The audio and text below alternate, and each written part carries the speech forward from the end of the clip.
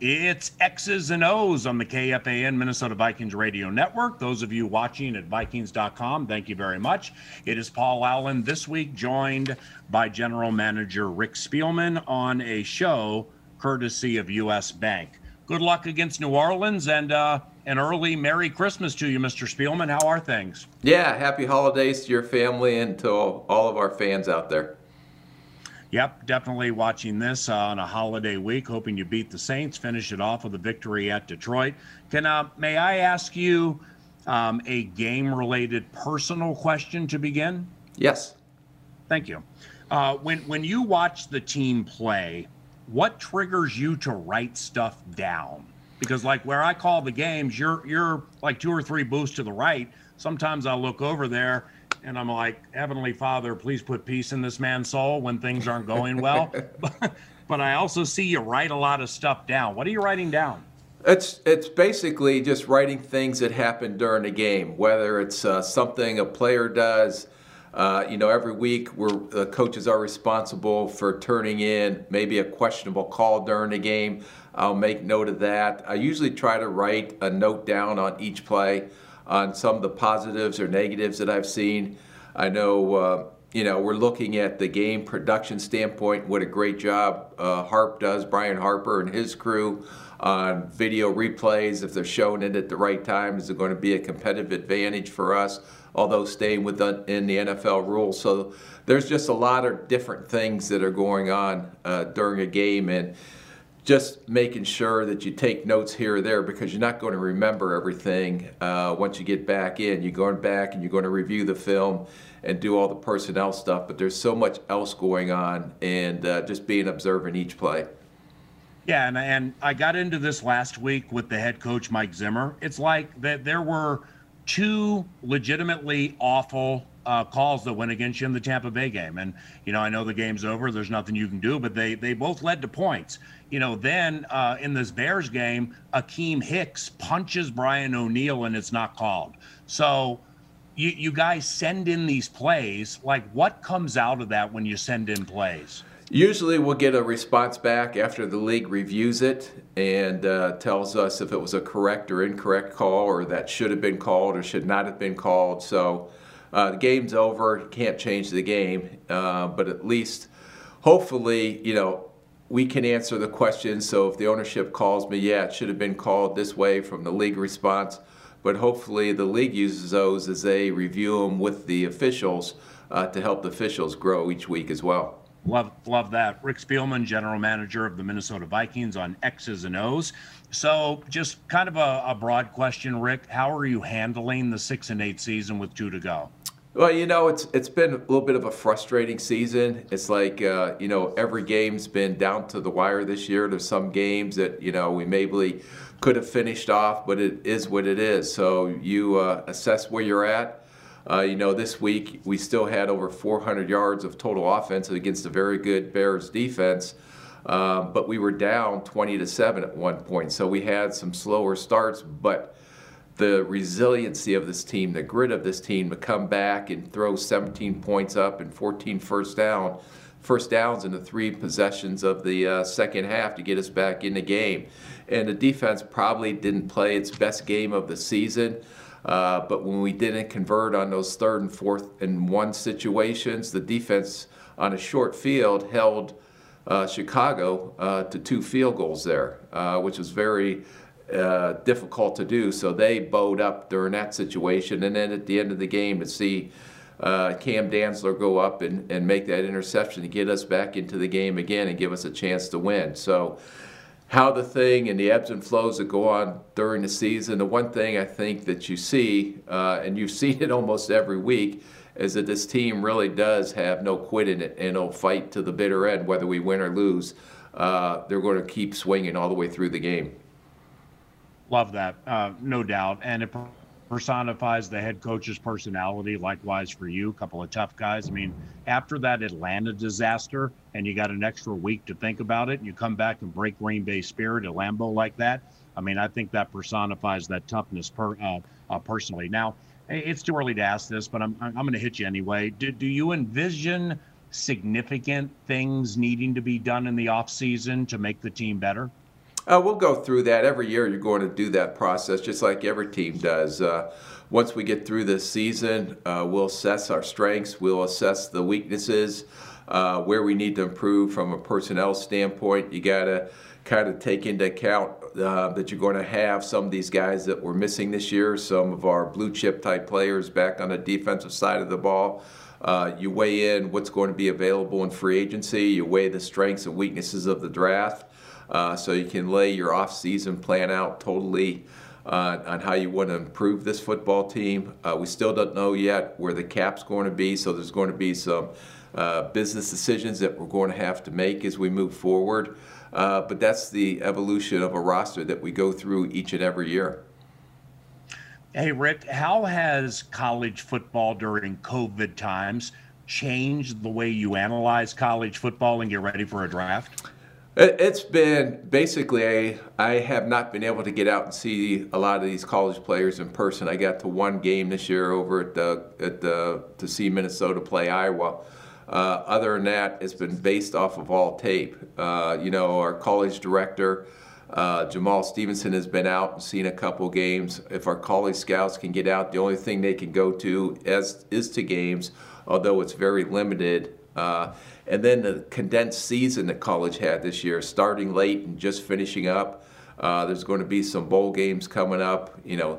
We're still, they're scheduled to come, like the Senior Bowl and some of these other all-star games, but if they're going to go on, we got a lot of decisions to make on what and how the combine's potentially going to look this year, just with the way everything is in the world right now with the COVID and, still not out of the woods. It's great that we have a vaccine, but that's going to take time. So we still have to follow a lot of these procedures that are set right now to make it a safe working environment. And hopefully we'll be able to get the information that we need, although it may be different ways we're going to have to get this information. And all that is yet to be determined. But I know, everybody's been working extremely hard with the circumstances that we're dealing with to try to get prepared for the upcoming off season. Inside football question off the last two games. Are you guys starting to see defenses more consciously take away the deep shots with Jefferson and Thielen? Yeah, I think it started in the Tampa game, and even this last week, it was always, try to stop Dalvin Cook and try to stop our run game. And because the way Kirk Cousins has been throwing the ball, especially down the field, and he's one of the most accurate deep ball throwers in the NFL right now, with the emergence of Justin Jefferson and Adam Thielen and the big plays that we're able to create off of play action in the passing game. All of a sudden you start to see how some of these defenses played us differently, where they're taking away a lot of those explosive type plays in the passing game and maybe not focusing as much on the run game. We mentioned Justin Jefferson, the rookie from LSU. Christmas in a couple of days. You got your Christmas gift 8 months ago. I mean, with all due respect, teams taking other receivers before him. I mean, he's unbelievable at all the spots too, right? I think the one thing that makes him unique is just because of the circumstances that he had to come in, just like all the rookies had to come into this year, where you don't have any OTAs, you do not have an off-season program, you have a condensed training camp with no preseason games, and then you just throw these guys out there once the regular season starts. And he's just been phenomenal on his professional approach for a young rookie, on how he's handled everything, and even now, being selected to his first Pro Bowl, how mature he is handling that. Wants to go out and still prove more, and that's usually a sign that he's going to have a pretty good career going forward. Knock on wood that he stays healthy. Christmas in a couple of days. Working in the National Football League and for the Wilfs, that's a gift in its own right, isn't it? Yeah, we've got probably the best owners in the NFL, in my opinion. Not only the support they give us to do our jobs to the best of our ability, to the facilities that they've provided us down at US Bank Stadium and here at the TCO Performance Center, but their passion and how truly they really care not about our fans. They really care about this football team. And just like all of us here, we're trying to do everything we can to eventually get that championship here. Rick, back to the Jefferson Thielen conversation. So off Tampa and Chicago, how's that factoring into Dalvin Cook's game? Well, Dalvin's played a lot of snaps for us this year, and, he had another 100 and I think 30-some yards last week. But I think, the one thing about Dalvin that people don't appreciate as much, there's a lot of great running backs in the league this year. But Dalvin's ability not only to run the football, but what he does in a passing game sometimes goes overlooked. And some of the big plays he makes in a screen game, or his ability to catch the ball out of the backfield. And the thing that people don't notice is because the ball may be going downfield to one of our receivers, is how effective he is at locating and picking up blitzes. And that's critical, especially with how the teams have been attacking our offense right now, is his ability to really throw his body in there and pick up a blitzing linebacker, pick up a safety coming off the edge. And some of the things that he does that they're not going to show on all the highlights are pretty incredible to watch when you review the tape on Monday mornings. Rick, knowing you for a decade and a half, I know you're not big on best or worst. You're not really an absolute guy. So with Harrison Smith, I'm not going to say best season of his career, because that's beauty is in the eye of the beholder. I mean, seriously, how much respect do you have for Harrison Smith, the way he's played this year with all those kids back there? Seriously. Yeah, no, he's done a phenomenal job, and Anthony Harris has too, trying to direct traffic back there with all the rookies that we have playing on defense, and especially in the defensive backfield. And, one play that really stuck out to me in this last week's game, we had our defense was misaligned, and there was a receiver out wide in the play where they ran a boot out to their right. Harrison Smith, just because he's so intelligent, seeing the deficiency that we had due to us not lining up the correct way, came up and made a heck of a play to bat that pass down on a boot pass. So that just tells you, again, not how valuable he is on the back end because of his experience and what he sees and how he can make those quick in-game adjustments. Now, with your quarterback Kirk Cousins off his best season as a pro in 2019, what have you seen this year, and maybe specifically after the bye? What do you like? I think he's played his best football since the bye. I think, in the beginning of the season, some of those turnovers, we haven't created a lot of turnovers on the defense, and we were giving up way too many turnovers on the offensive side of the ball. But I think what you've seen, and especially the last 3 or 4 weeks, is that his ability to make some plays on his feet. And when there's something not there, what we call a potential coverage sack, you see him step up in the pocket. There was a play early in the game where he stepped up in the pocket, was going to throw the ball, recocked it, and then hit Irv Smith on a 21-yard gain. Irv did a great job adjusting his route, and that was a critical third down conversion right there. But also, if things are not there, him being able to scramble and pick up some first downs and keep the chains moving if nothing's there in the passing game. So I think that's one thing that he's really improved on this year is making some plays with his legs. Rick, what about the makeup of your offensive line? I mean, clearly good enough left to right, Reef to O'Neal, for Cook to do what he's doing, Jefferson, Thielen, Conklin got a TD last week, and so on. But the makeup of the offensive line, what do you think the next step is? I think we're continuing to evolve up there. We still have a lot of young guys playing, it gets into fitting the scheme that we're trying to run. A lot of this outside zone stuff. I think a lot of these guys, we put a huge emphasis on athleticism up there, being able to work in space. At times when you have to do that gap scheme or come forward, sometimes you see some breakdowns there. But for the most part, this line has continued to evolve. I mean, there's a reason why we're one of the top rushing teams in the league because of how they're run blocking up front. And a lot of it has to do with Dalvin, too. I don't want to take any credit away from him and his unique ability to make plays. But I think with us having a top 5 offense right now, a lot of credit has to go to that line up front. And no one's ever going to be perfect, but they are continuing to evolve. We have a lot of young guys, even since we've got Ezra going right now in at right guard, and his maturity level and how he's slowly getting into rhythm. You and your staff, a great job with the draft, seriously. Jefferson, Gladney, Dantzler, Cleveland, just being the ultimate team guy, no preseason, playing guard. And then you even get to like Josh Metellus. I mean, if you're not going to play a lot at safety, lead the team in special teams tackles, you know? I mean, I think that's big. And that's where a lot of these guys that end up becoming very good players, especially on the defensive side of the ball, start out on special teams. Anthony Harris, before he became a starter, was one of our core special teams players.